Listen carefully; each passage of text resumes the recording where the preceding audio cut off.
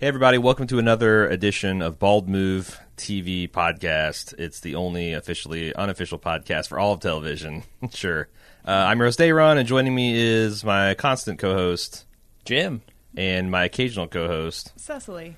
We got a packed studio here. We're going to talk about some Rick and Morty updates. We're going to talk about Ozark. We're going to talk about Defenders, the new Marvel Cinematic Universe super team, and then Glorious Ladies of Wrestling, a.k.a. Glow. gorgeous, even. Gorgeous? I thought it was glorious. Pretty sure it's gorgeous. Oh, sexist. Hey, I didn't make it up. Can't believe it. Let's talk about Rick and Morty. So, have you seen the latest? Have you seen the latest, or you just episode 3 and 4? I've seen up to episode 4. Okay, cool. So episode 3 was the infamous Pickle Rick that leaked out like 2 Comic-Cons ago, some of the rough artwork. Episode 4 was the Vindicators episode, which is kind of them taking the piss out of the Avengers, I suppose. What do you guys think of this 3? We were really impressed, all of us, with the first 2 episode. What do you think of this latest 2-episode arc? Not really an arc, I guess. I wasn't like... I didn't think Pickle Rick was amazing or anything. Huh. I thought actually the Vindicators one was a little bit better. Wow. But Pickle Rick was... It just seemed like too simple of a concept. Like almost this one-note sort of thing that, I guess culminates in something interesting for Rick, I suppose, with the therapy session that he goes through. But it felt very much like, here's this one idea we have about Pickle Rick and Rick not needing anybody's help. And then it culminates in this therapy session, which is just essentially Dan Harmon's takedown of therapy, it felt like.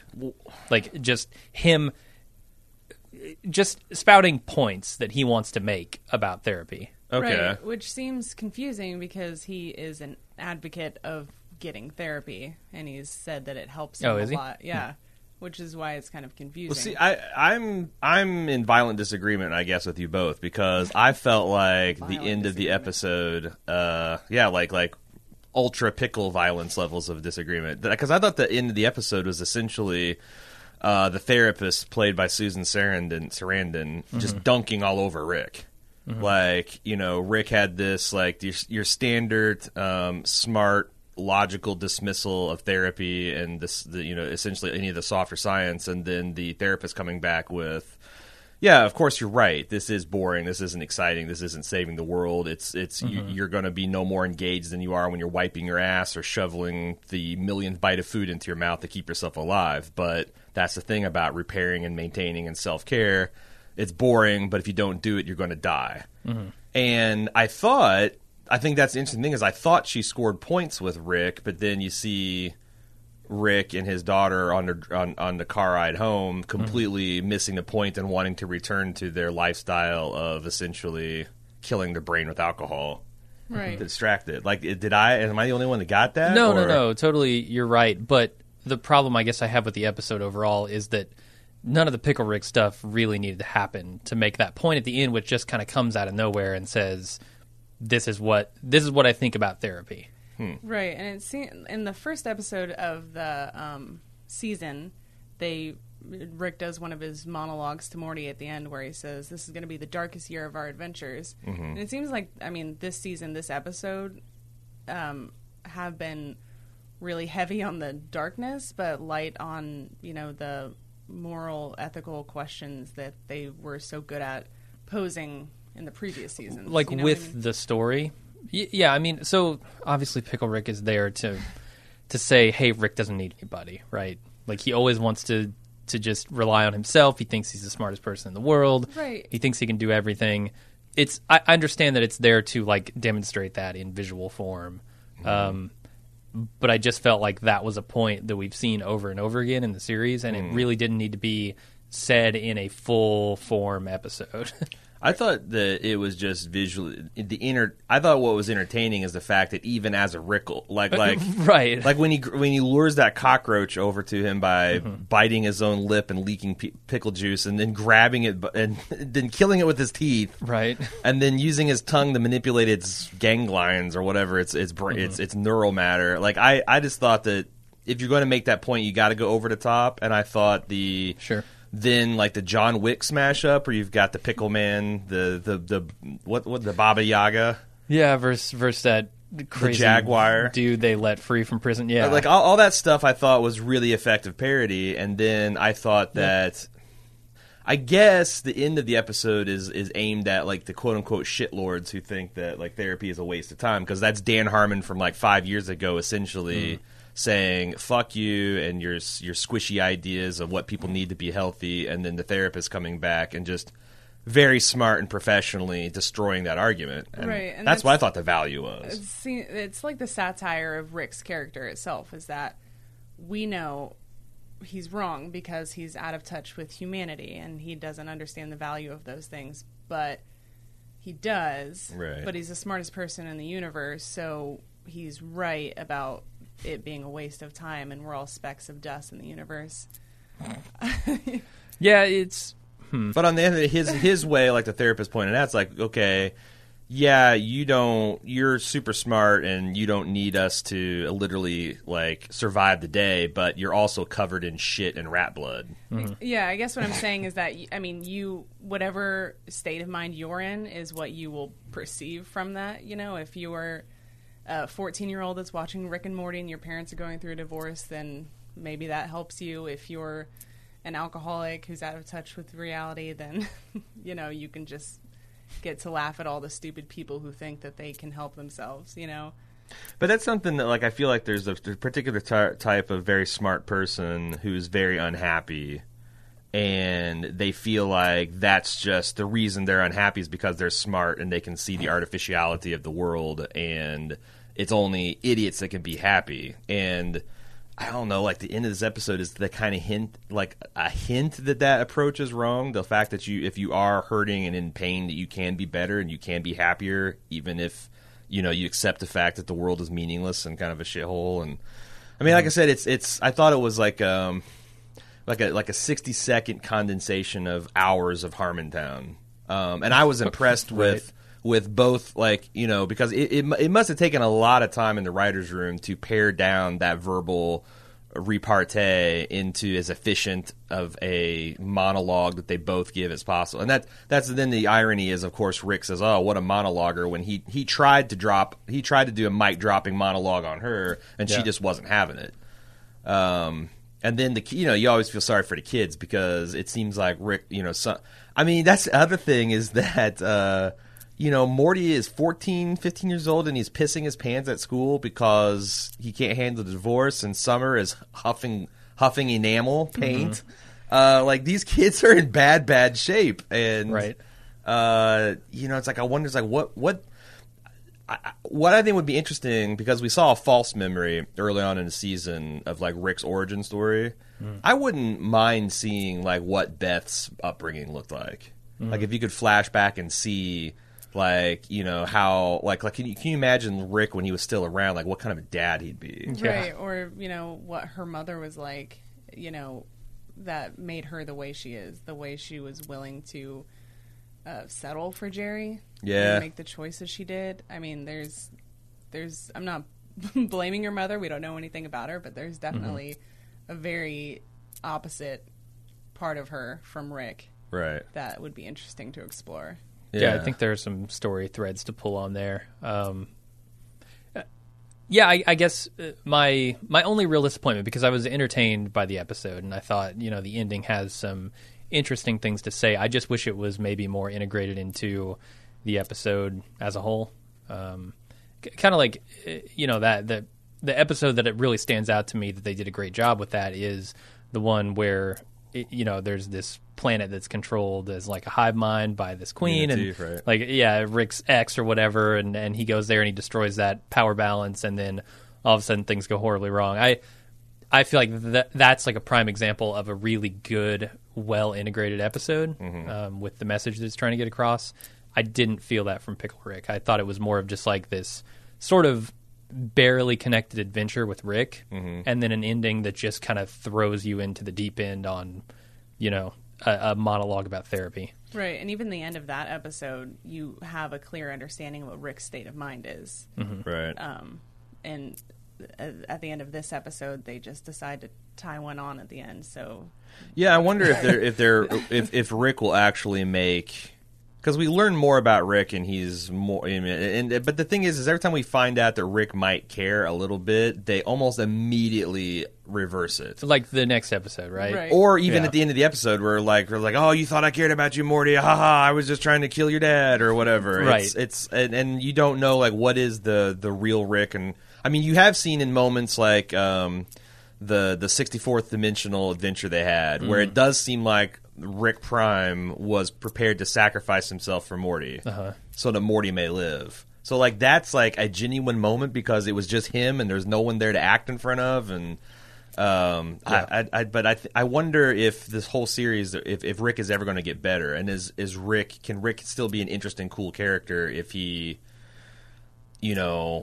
fixes himself and allows himself to be happy. Right, but then that puts an expiration date on the series. Well, I mean, I think that's grow and change as people. Right. I do feel like that's one of the things that scared Dan about it too, though. Like I've got this genius that's fueled by alcohol and self-loathing and paranoia and all this stuff. Like if I start peeling this onion back and getting to the core of it, I'm just going to be the shriveled old core of an onion who'll be happy, but like useless for making television. And I kind of wonder if we're seeing that battle with like Rick doesn't want to get better because he thinks being Rick is awesome, like objectively, and he doesn't want to threaten anything he doesn't want to threaten his place of supremacy in the world. He doesn't want to be like, he doesn't even want to be a watered down version of himself because he sees like the Council of Ricks, who obviously giant, intelligent, hyper-intelligent assholes like himself, but they're still too mollycoddled for his good, or for his taste. He wants to be the Rickest of all Ricks, right? Which by its very nature would be like the most intelligent being in the universe, right. and he wants to be the alpha and the omega essentially. Right. But I did like in the margins of Pickle Rick. I loved the ultraviolence. I thought that stuff is so over the top and funny. I loved his little like I do using like a double A as like a single like somehow he's harnessed every bit of power from a double A and he's got this right. like fucking Spartan laser to just cut through anything. Yeah. And I do like the sort of Rube Goldberg style of how he kind of just chains all these different events into getting back to Rick, right? And it's a good setup at the beginning where he's got this plan, and then to fool his family, and it goes wrong, and he's got to figure his way out of it, right? And like he's got this suit of biomechanical rat cockroach armor, but that's not even enough. He's also built this Tony Stark, like you said, pack, like a way to like even the thing like he's got a machine that puts him into the machine that he's built as a pickle, right, on a throne of dismembered cockroaches. I thought that was, and the fact how brutally he was killing these dudes, and I guess I liked it a lot more than you guys did. No, I liked it. I forget what the punch. Oh, the punch on that episode was it the concerto?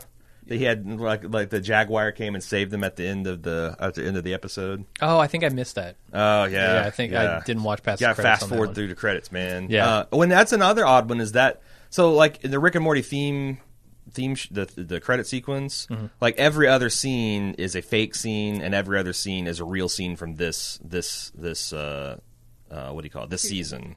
And this is the first time they've actually pulled one of those scenes from a stinger. Right. Which I thought was because usually those are like pivotal moments of the season, and this was just like a throwaway joke about the Jaguar, who apparently do you think we'll see the Jaguar again? I don't. I mean, he owed Rick exactly one favor for his life, and he saved his life, so it seemed to wrap up there. Who was the guest star? Oh, it was Machete. Oh, that was the guy who voiced the Jaguar. What's his name? Danny Trejo? Yeah. Yeah, something like that. No, it's Trejo. Danny Trejo. Yep. Trejo. Yeah, he was and Susan Sarandon was the therapist. Right. Okay, so that's Pickle Rick. I think the low point of this season so far was the Vindicators, and the reason why. It's because like Dan Harmon on Harmontown is always decrying certain types of humor that he thinks is hacky and played out. Like he really hates what he calls the Monopoly guy stuff, which is like Jim Carrey Ace Ventura 2 goes into this high society soiree in Africa, and there's a guy who's literally dressed like the guy from Monopoly Guy, just so Jim Carrey can sidle up to him and goes, "Oh, you must be the Monopoly guy." Like, it's lazy as a writer to dress someone in a way that you can just have your hero take a pot shot at him. But yet, this was one entire Monopoly Guy episode revolving around Dan Harmon kind of making fun of Marvel's The Avengers, I think. Yeah, but so this is, I guess, where I disagree. I thought it was integrated into the point that they were trying to make it pretty well. What was like the with point? Rick's character? So I think it's that he only cares about himself, like, and people who are willing to say that he's the greatest and buy into that mythos that he's created for himself. But that's like, so, or if you want to take another way to look at it, he's jealous of anyone that takes attention from his like, you know, From himself, most importantly. Right, Because right. in the end, he's not, you know, he doesn't construct this whole elaborate thing to tell Morty that he loves him. He tells Noob, you know? Right. So, And I guess my question is, like, this is like the third or fourth time we've seen this kind of storyline. So, like, I felt it was the most tired because it told us something that we already knew about Rick and didn't shed any light on his, like, interpersonal relationships with anybody. And also, I guess, in the preseason hype this is the episode where Justin Roiland was going to, like, get progressively drunker in the voice box to try to realistically portray how blackout drunk Rick was getting in the...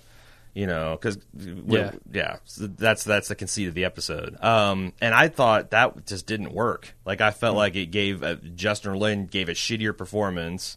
Most of the lines he was recording when he was drunk, they seemed like they threw away anyway because they, you know, surprise, surprise, Justin Roiland's super drunk. He delivers his lines like blah blah blah blah blah, and that's like, you know, poopy poopy doopy pants at the end of every thing, and nothing's usable. So. I don't know. I was just like kind of disappointed because it was mostly just pot shots taken at an Avengers kind of crew. There was a couple, like the Ghost Train guy when he's fighting with his wife and is like, "Oh, you'd rather have his, you know, 6 million legs inside you than my half ghost, half messy penis." Like, I guess is he survived some kind of? Is he the lone survivor of a train disaster? She's just got this grizzled half ghost, so. half chewed up penis. I don't know, but that was a pretty good line. yeah. And it was also delivered by the guy who plays Lieutenant Daniels on The Wire. What's this guy's name? Oh, know. Broyles from French. Yeah, Doesn't or help you any. Zavala from Destiny. Shit. What else has he been in? Let's Lieutenant, talk about Lieutenant that for Cedric a while. Daniels. That's it. I think those are the shows I mean, he's been in. do you think there's an element of Rick that's also jealous of a group of people who can work well together and that, you know, rely on each other's skills to make, to enhance each other's skills, you know, just Probably. putting each other up. But The thing is like, I guess it would be. I mean, this is the thing. The show is like Rick is never wrong, Right. So Right. like, it would So have been in the interesting. End, they all sort of implode on each other. He's Right. proven right yet again. And they're monsters too because they exterminated a whole planet. Like, they could have put up with Rick's assholery and he could have found a, you know, Doomobot or whatever detection thing, and they wouldn't have to exterminate the whole planet. But they didn't, which makes them as big a monsters as Rick is. Only because out of incompetence, like Rick occasionally is a monster. He destroys whole worlds, but he usually means to do it. But I don't know. Yeah, I mean, essentially, this whole episode is you're not wrong, Walter. You're just an asshole. Yeah. Like, so I don't know. I can see your point where it is sort of just, you know, the big Monopoly guy joke over writ large, essentially. But I think there's more to it, and I think you're kind of hitting on it, Cecily, which is Rick is jealous of people who do have some sort of, you know, ability to interact with people, the ability to love people. Like, he is very much the center of his own world, and sometimes that he would never admit it, but sometimes I think that gets him down. But why did they didn't? Then why did They subverted at the end, Yes, right? they made the Vindicators complete. Yeah. Like even the guy who's the jetpack kind of Star-Lord hero turns out to only have taken a shine to Morty because of the photo op of hanging out with the mentally challenged boy, right? And they're all like they're cheating on each other and they're petty and they've got jealousy, so they don't really get together. Mm-hmm. It's like what would really be Rick's kryptonite is if he met a group like this who are all less than him, but together they form something special because they don't have to destroy things to create something of value. Whereas Rick, that's all he can do. Yeah. And I think, they were working well enough together until Rick came along. Uh-huh. So I think he does destroy this group by the end of it, certainly. I mean, literally and metaphorically. Well, I mean, I don't think that's true because the ways they said Vindicators 1 was the episode we didn't get to see. Mm-hmm. Then there was Vindicators 2 where they didn't invite Rick and Morty because they thought Rick was an asshole. Mm-hmm. That's the one they committed planetary genocide. So it's like... and they also, that was where that's where Ant-Man started sleeping with Stargirl or whatever the hell. Yeah. Million Ant started sleeping with Black Hole Woman or whatever his. I can't remember her name. It's Crocobot. Right. It's Crocobot, Million Galactus Ants, or something like that. Yeah. Ghost Train. Because when she was talking about the fact they had a stillborn child, it's like he got me pregnant and it died within me because it was 500,000 ants and half a dying star. I don't. What the hell was her powers either? She could control stuff. I felt like that was a jab at Marvel's kind of nebulously defined yet I think almost it's just infinite all powers. The superheroes. I thought I got more of a Justice League vibe because their station is out in space. The Crocobot gave me a suicide. Million some of them their lesser tier powers seemed like they were. I mean, it's. I guess it's not just Avengers, it's not just Justice League. It's essentially all Super Squad shows. I missed it in the show, but what was her end game? She killed Million Ants. But because she wanted to kill every one of the Vindicators that could get away and say the Vindicators, she wanted to be able to tell the story that she was the sole survivor of their showdown with the big bad, because the universe needs to believe in the Vindicators to maintain law and order. There's a little Watchmen in there.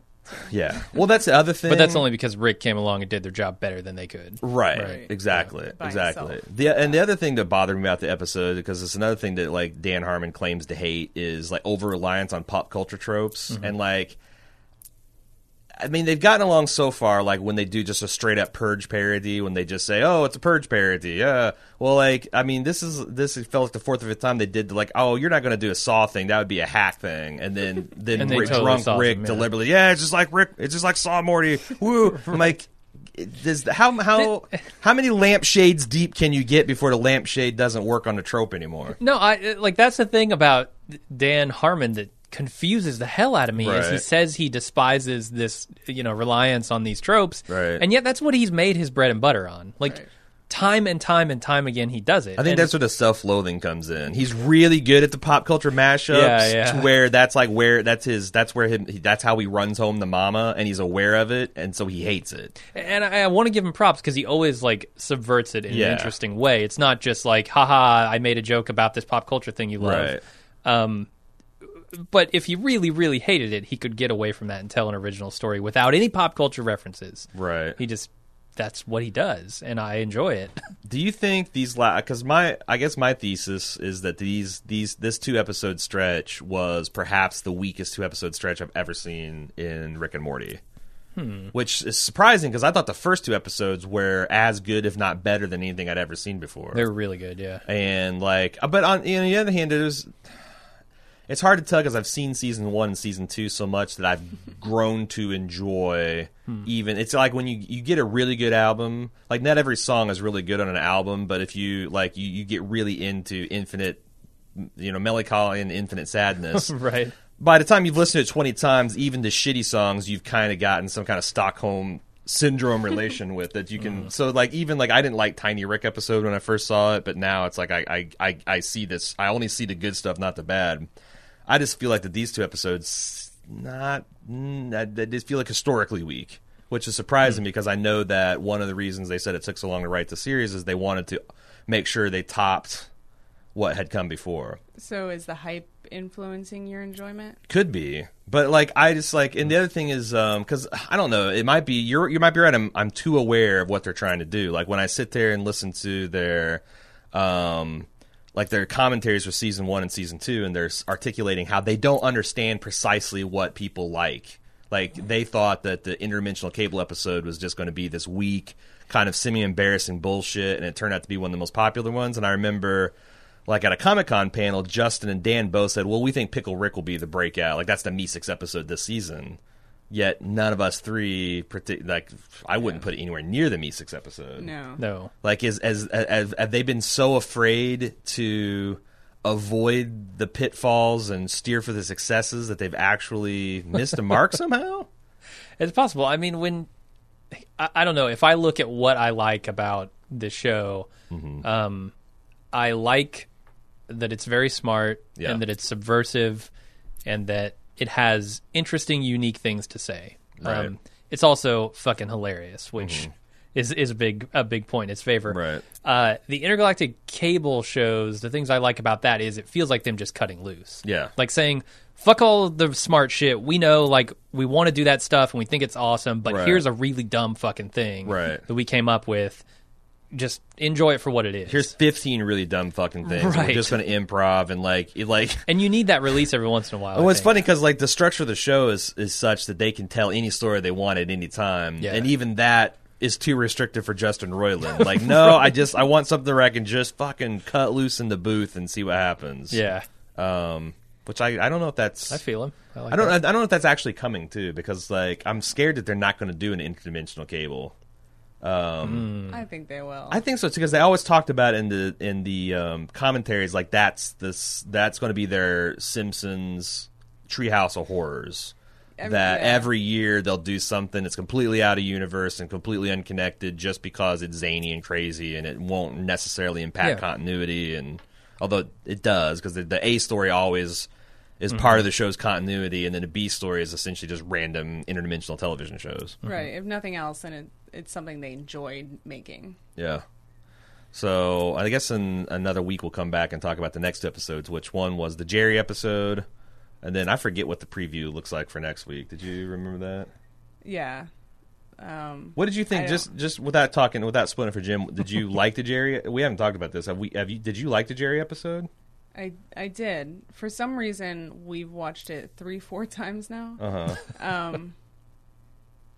Yeah, I liked it. Okay. I can't talk about it without spoiling it. All right, I did too. I thought it was a little bit of a return to form. Huh, okay. So, all right.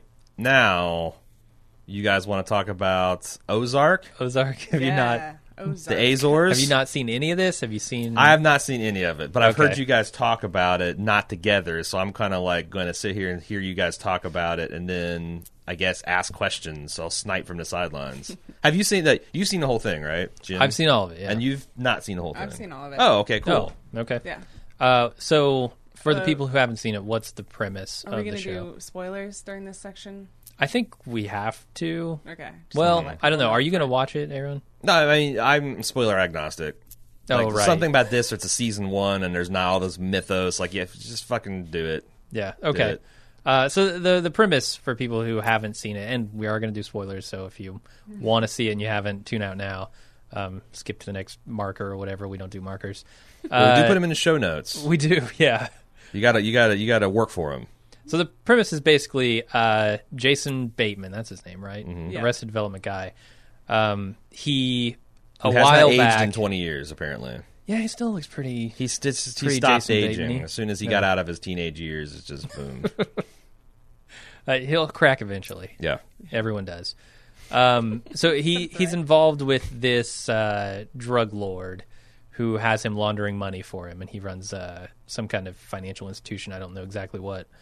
But he and his partner are wealth managers. Wealth managers, okay. And at the beginning of the show, this is like episode 1 stuff. It's found out that his partner in the wealth management company has been skimming money off the top. Jason Bateman knew nothing about this, and the drug lord has found out somehow. I forget exactly how, but where's this set at? The Ozarks implies like some kind of Appalachian Mountain kind of thing? It is, yeah. Okay. So that's the thing. Like they're in so it's a little bit of Justified kind Chicago of feel? to start, I think. They're in Chicago, and then they move to well, the Lake of the Ozarks.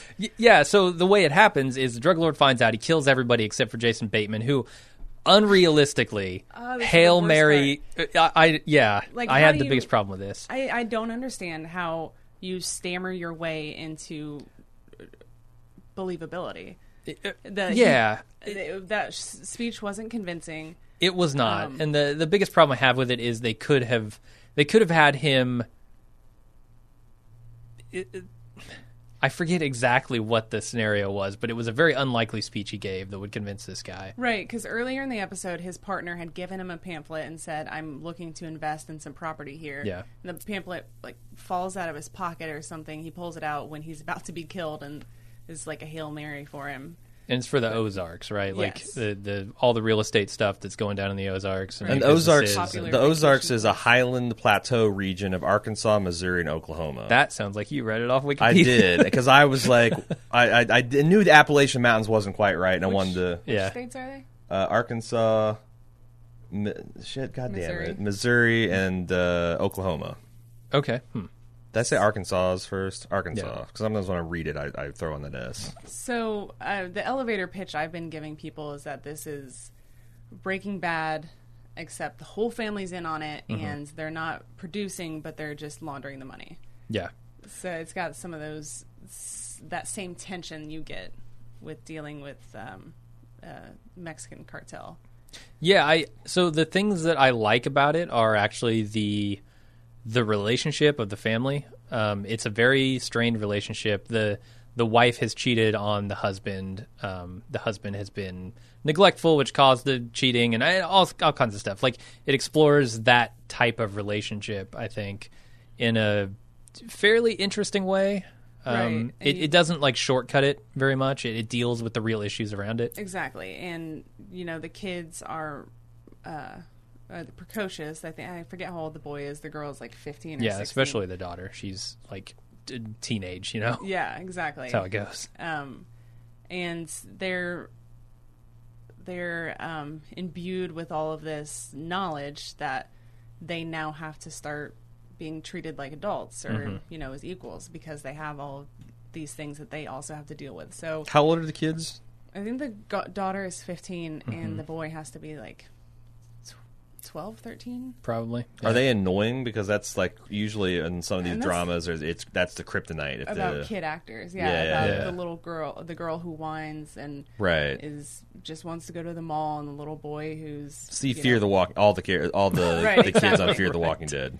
And they do have some of those aspects, teenage relationships with friends that they're meeting and friends that they have to leave back behind in Chicago. I thought that was all really believable. I did too. Yeah, Well done. the two main kids of the family are really good. I think maybe the villain girl was a little less good in my opinion. So there's this. Yeah, well, she's forced into that actress is put in a scenario where the writing isn't terrific around her character. Yeah. It's good, it's passable, but not amazing.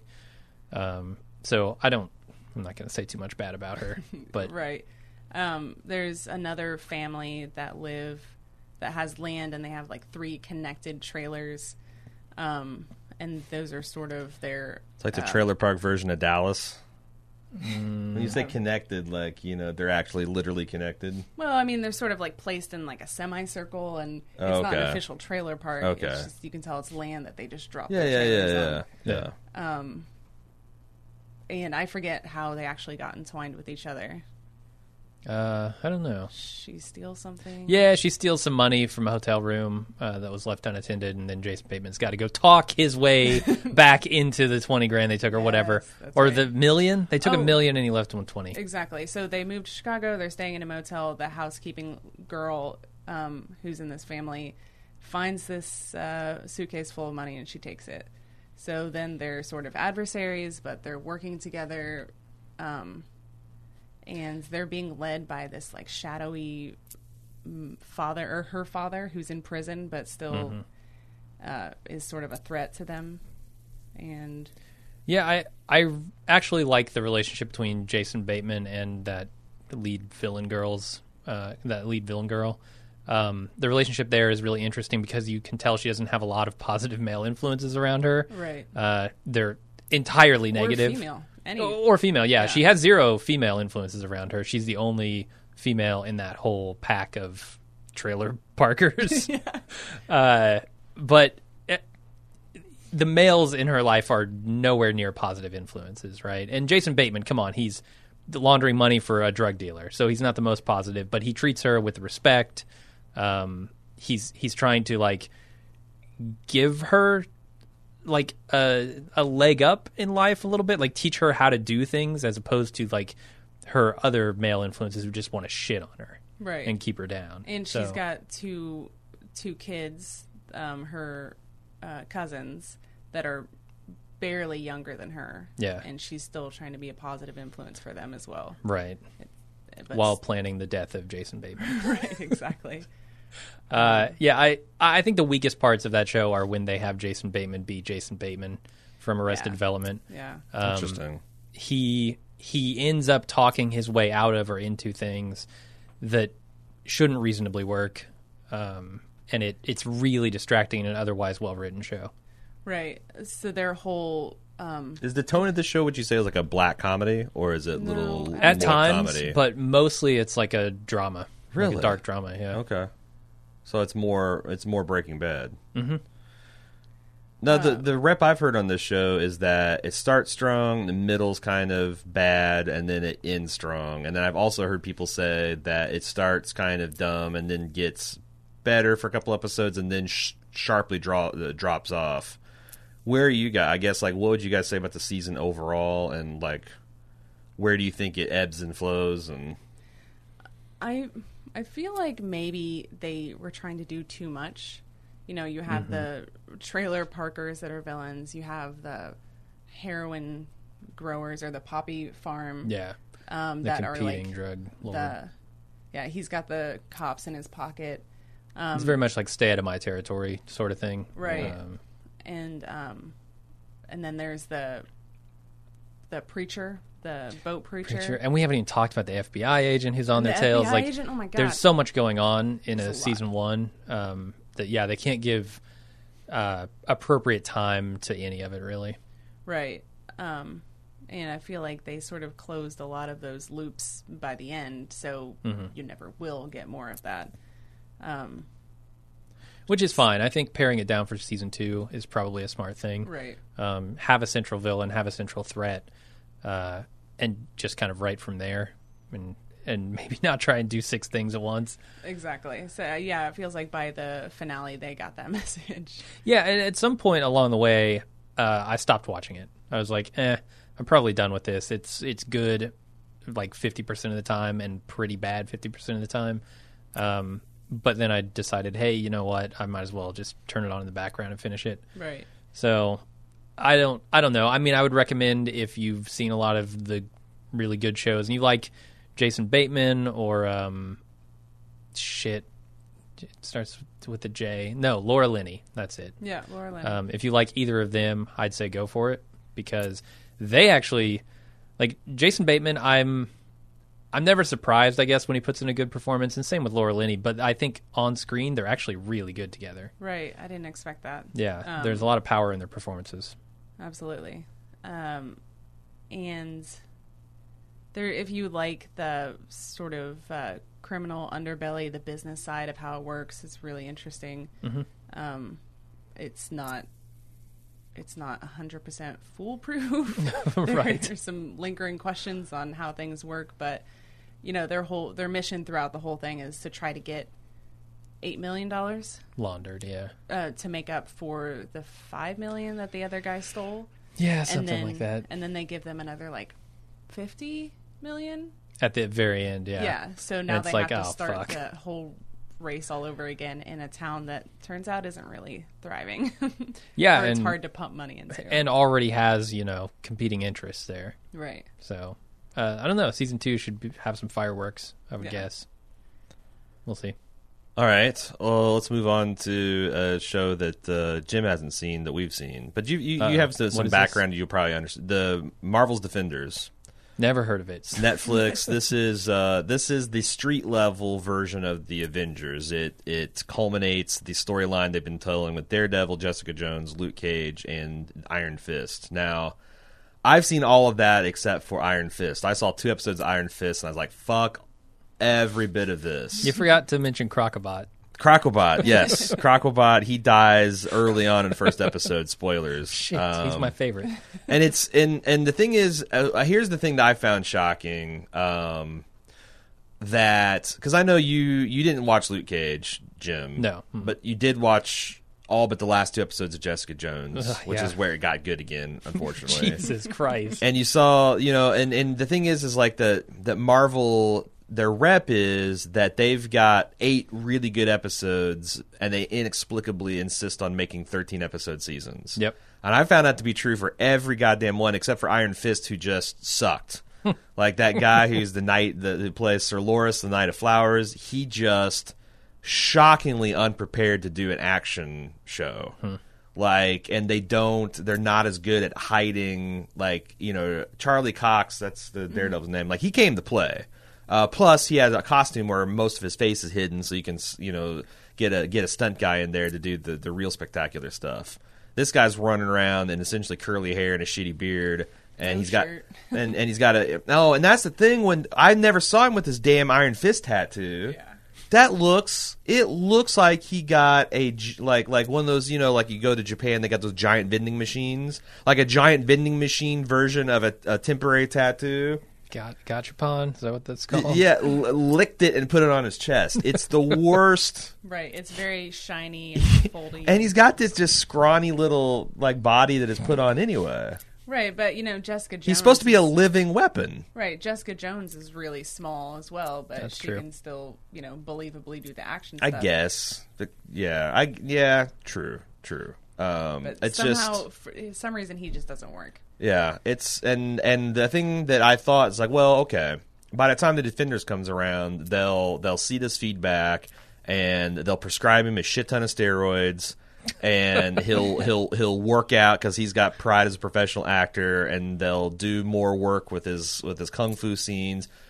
The very first thing you see in the Defenders is a long kind of running battle that he's going with the ninja guy, and the stunt work is god awful. Oh, now, what I thought was really cool about this first episode is, what's cool about any kind of Marvel crossover in a comic book world is when it's being told over multiple storylines. You always get to see characters that usually they have a house artist and a house writer. Like, what is Wolverine, who's usually drawn by Jim Lee, now he's going to go do a crossover with Spider-Man, and now he's getting drawn by McFarlane, for example, and written by McFarlane. Like, what's a Wolverine with McFarlane look like? That kind of stuff. And I thought what was really cool is, like, when they're cycling through their characters in that first episode, like, Luke Cage steps on the scene, the background music is a lot, jazzier, the color filter is a lot more. It's warm. Yeah, it goes back to that Luke Cage really warm golden flow. Like Jessica Jones has its own feel. Daredevil has its own feel. Like if you'd have told me that they had hired like some of their signature directors to just shoot their scenes, and that made it feel like this kind of like exciting build up of a crossover episode. The thing that I'm kind of surprised, because we're 3 episodes in, is the Defenders haven't really assembled yet. No, I'm watching it and I'm thinking, well, has this person met before? How does this person know this person? You just have to really have remembered all of the storylines from the previous shows. But and you can tell they're on a collision course, like Luke Cage, so.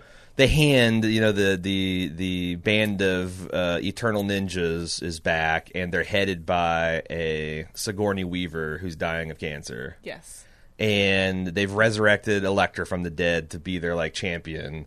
But they're, like, recruiting, like, young black men to do their ne'er-do-well shit, which pisses off Luke Cage because suddenly there's young men dying in Harlem in his neighborhood, and Jessica Jones gets hired to find some father and loving husband who's gone off the deep end, and she gets sucked into that, and like all this turns out to be parts of Hand plots. And the other thing I really like is like Daredevil is essentially retired, and there's a couple scenes where he's in his apartment and he's white knuckling here, giving up Hero cold turkey because he hears a guy getting beat up in the street and he's like gritting his teeth and clenching his fist, and then his superhero picks up a cop car coming up. And like the police breaking up, and then he kind of visibly relaxes. Like Hell's Kitchen's starting to get better, but of course, it's not going to be too long before he gets the long underwear out and the pointy ears. Yeah, and it's weird because like you and I didn't necessarily like Karen and Foggy's reaction to his heroics last season, and it's so weird because we're coming into story and it seems like it's a point where like Matt has kind of like been ignoring them, or they've been ignoring him, and he's been focusing on like helping people out legally, and Foggy's got this big successful commercial practice at the big law firm, and Karen's a journalist, and they're all starting to be, it's like been an awkward 6 months, and episode 1 they're like, hey, you know what, maybe we should call and have dinner and like talk it out. And I don't know, like, because it feels like Foggy's got religion about him being a superhero, and Karen's ready to overlook it. It's like they're undoing a lot of that, what I thought was dubious character work, but it's weird that they're just I feel like they're just, flipping over the tables there. Yeah, I think it's been really good so far. Yeah. It's past the Iron Fist. Can I make it to 2 episodes? Test. Yeah, well, I mean, and that you mentioned that they had an idea for how to treat Iron Fist because. Oh yeah, I heard. I read Joanna Robinson, a Vanity Fair article that says that they have seen the issues with Iron Fist and they're treating him, less like a character and more as a plot device throughout the entire season. That's got to be great if I'm an actor and they're like, yeah, buddy, you're not really going to be a character anymore. We're going to make you a MacGuffin. Yeah. We're just going to tie you up and throw you in a trunk, and the rest of the Avengers, the Vindicators, are going to come after you. I mean, I feel sorry for. I mean, I would feel sorry for him if I find out later that there's some kind of physical, like if he's got some kind of Michael J. Fox, hidden like Parkinson's that he's battling. But if he's able-bodied and healthy, like I don't see some any people reason. are just uncoordinated.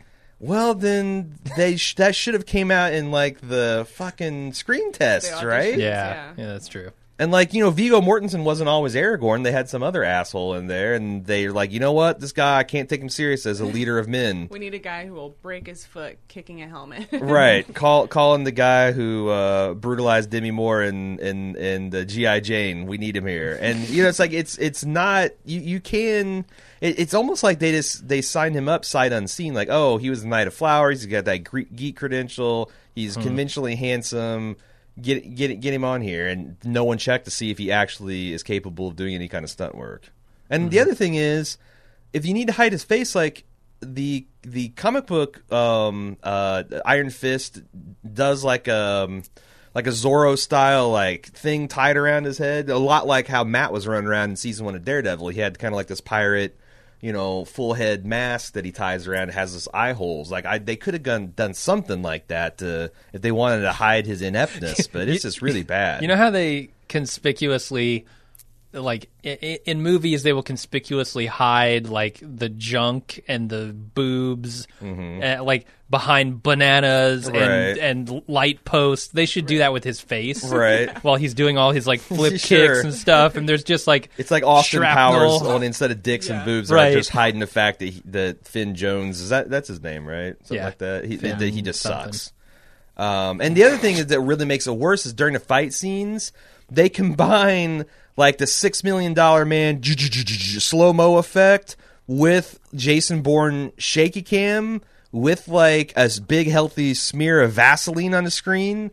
Like it's visually a fucking mess every single time Iron Fist starts fighting.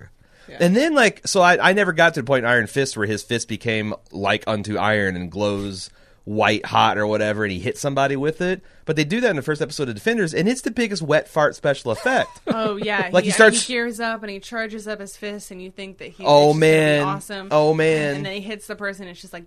Bing. Yeah, it's like boop, and like it doesn't make like it doesn't have like a blast of power. There's no visual effect. It's just the person literally just goes boop, and that's it. Disappears into the shadows. Yeah, they kind of go flying back on a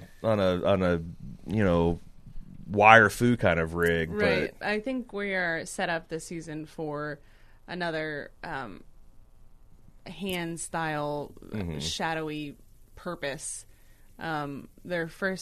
The second episode, they set off a huge like electro bomb. I imagine EMP. Yeah, and takes out all the city lights. It causes an Earthquakes, earthquake that, right? Cracks the foundations.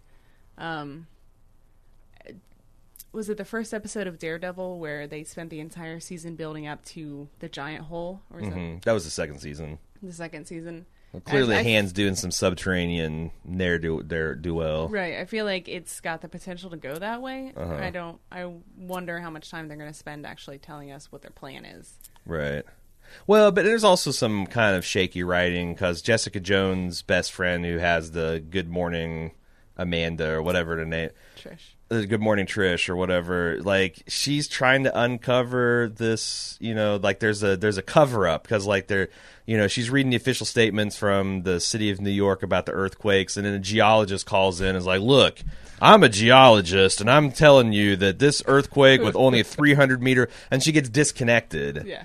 And then This is a setup to radio station. and then the hand that was radio station, and she calls up. She was like, "What happened?" And she's like, "Hey, look." The engineer's like, "Look, upper management has called and said to dump the call and to stop asking questions." I'm like, if you're a big bad person trying to suppress the truth, it feels like that's a pretty like telling journalists that you're just openly suppressing it is going to bite you in the ass. Right. I don't know, but the thing that gives me hope is it's only 8 episodes long. yeah. If they can't fill 8 episodes with 4 superheroes, then, like I said, I mentioned like on a couple Lunch Jim and Aaron's ago that like this might be it. Like if they don't hold my interest throughout the Defenders, I might be out. I'd probably check out Barenthal's Punisher when they finally get that out, because that was a great character. Punisher is one of my all-time favorite superhero or anti-heroes. Might even check out Daredevil because I really like Charlie Cox's take on that. But the rest of this expanded universe, I'm either going to take piecemeal or just be out on, because I hate getting wrapped up into this stuff, and it looks good and the production values are so high, but they can't tell a fucking consistent story. Oh, I'm still all in on everything besides Iron Fist. All right. Okay. I didn't know you had that many problems with Luke Cage and Jessica Jones. No, it's... Well, Jessica Jones sags in the middle. Oh, yeah. and so does Holy Luke Cage. shit. Luke Cage, when they go from oh god, is this guy's Mahershala Ali? I used to know how to pronounce his name. Sure. Yep. Mahershala Ali. Mahershala Ali. Yeah. When they switch from him to the eventual big bad of the season, like it falls off like a 3 or 4 episode cliff and doesn't recover until the last 2 episodes. And I'll still say, like, even for season 1 Daredevil, the best stuff comes in the first 4 episodes.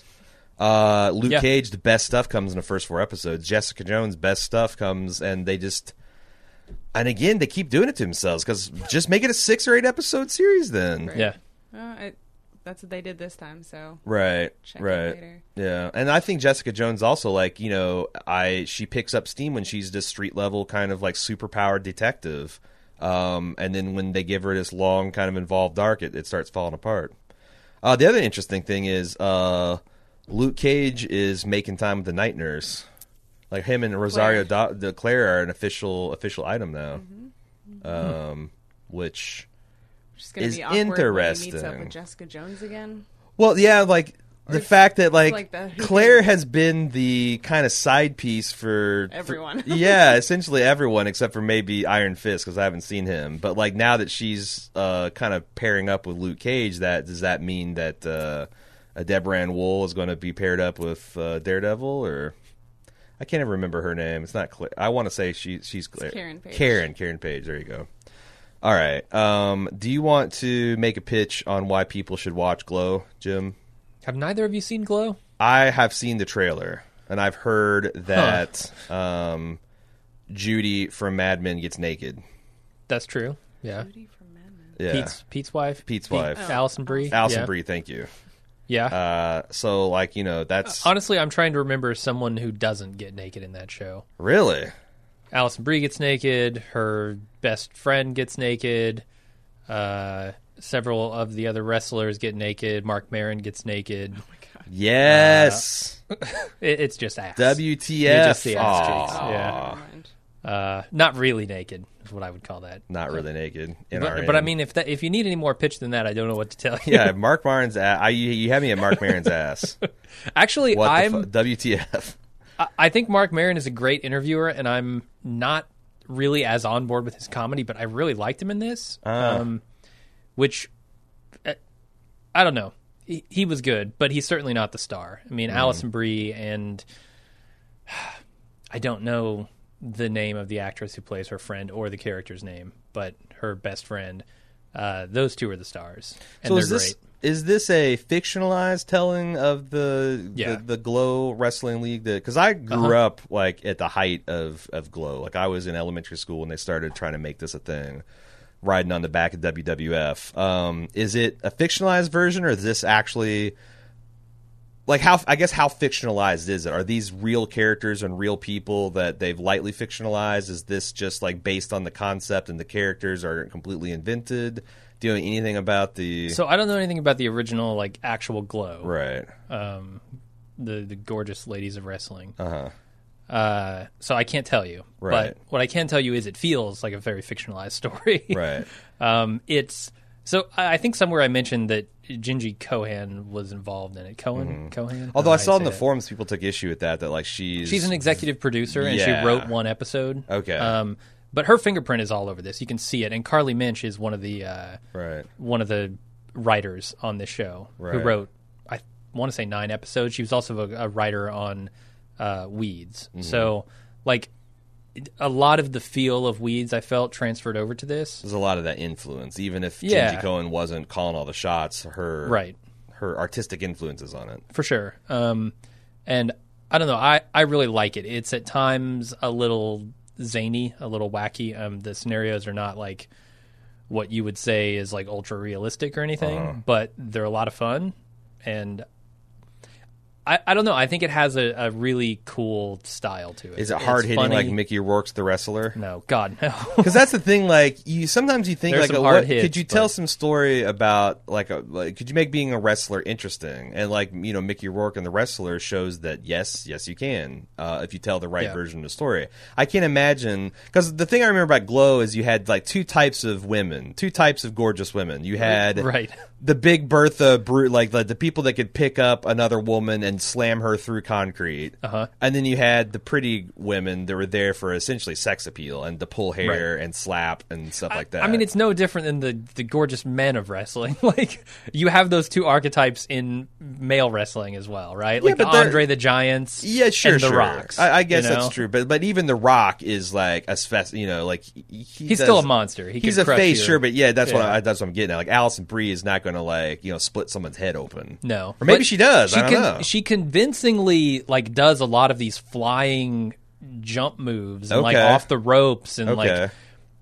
I think they taught all these people how to actually wrestle. Okay, because they're all very, very good at just like how to move in the ring. Right. Well, okay, so it starts off because that's just what's the central arc here? The whole arc is Mark Maron is the guy who was hired to put on this show to create the gorgeous ladies of wrestling. Yeah, he's the Vince McMahon. And he's like some washed up like hack director who they just brought in and said, hey, do this thing. Okay. And so he's trying to get this brand new thing off the ground. Like nobody's ever done women's wrestling before. Right. So he comes in and he assembles a team which are all just terrible. They don't get along. They can't do any moves. Some of them are like, one of them is like a stunt woman, so she's kind of like training the group or trying to. And it's kind of their struggle to turn something that is laughed at into something that people enjoy and they can be proud of. And I think it's actually really interesting in that way. It tells a really good story of like overcoming, I guess, stereotypes is the wrong word because like people didn't have an opinion of ladies wrestling other than what the hell is this? Yeah, like, should women? Why do I is this care something about women this? should be doing? Yeah, there wasn't really that. It was like, oh really? It was more just like what? Why? Yeah, like it's stupid. No one cares about wrestling, right? Especially when women are doing it. So like, yeah, there is a little bit of that like. Feminism is certainly wrapped up in it, and I think it could be empowering to people who, see themselves in these characters. But I think it's also just an interesting story of like getting something that's laughed at off the ground. Is it one and done, or is there some sort No, of there's there's definitely a season 2 coming. Okay, for sure. Because I wonder if I think it's interesting that Netflix is now doing these movies. You know, like we talked about the Jessica James. Yeah. I wonder if they should start doing some of this BBC style, just like miniseries, where it's like it's a long form story, but there's no intent to move this forward.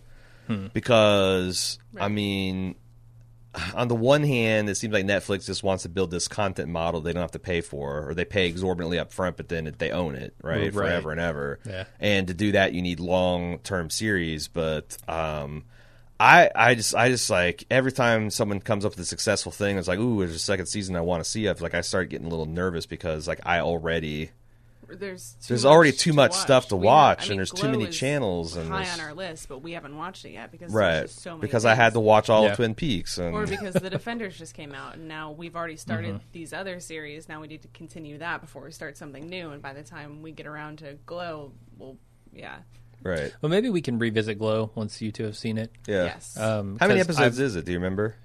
10? 10. Does it have the Netflix SAG? No. Maybe an episode of Fad could have been cut, but That's not really. That's not bad. No, it's it's the not. 3 and 4 where you feel like Yeah. it's like, and you know that a lot of Netflix shows suffer from that, like House of Cards, all the Marvel stuff, you know. And since they don't need a particular, you know, they don't need to do 13 episodes, they don't need to do 10 episodes. It feels like that they should break the stories, and then I don't know. Netflix has a chance to do something different, but they're not. it's got Harry Crane in it. Huh?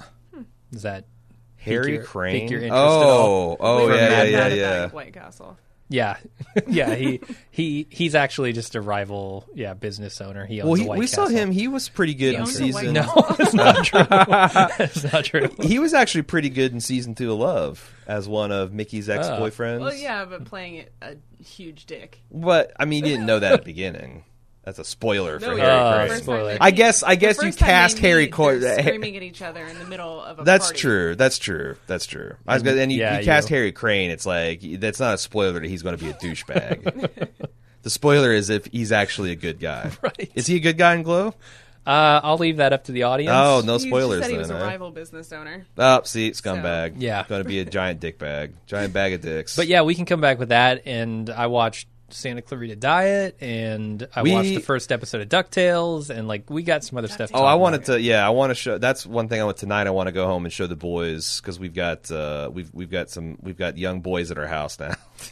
Wow. They're chained up in our basement. Boy. We're gonna make them watch. No, my son and Cecil's little brother's over for the week, so we're gonna.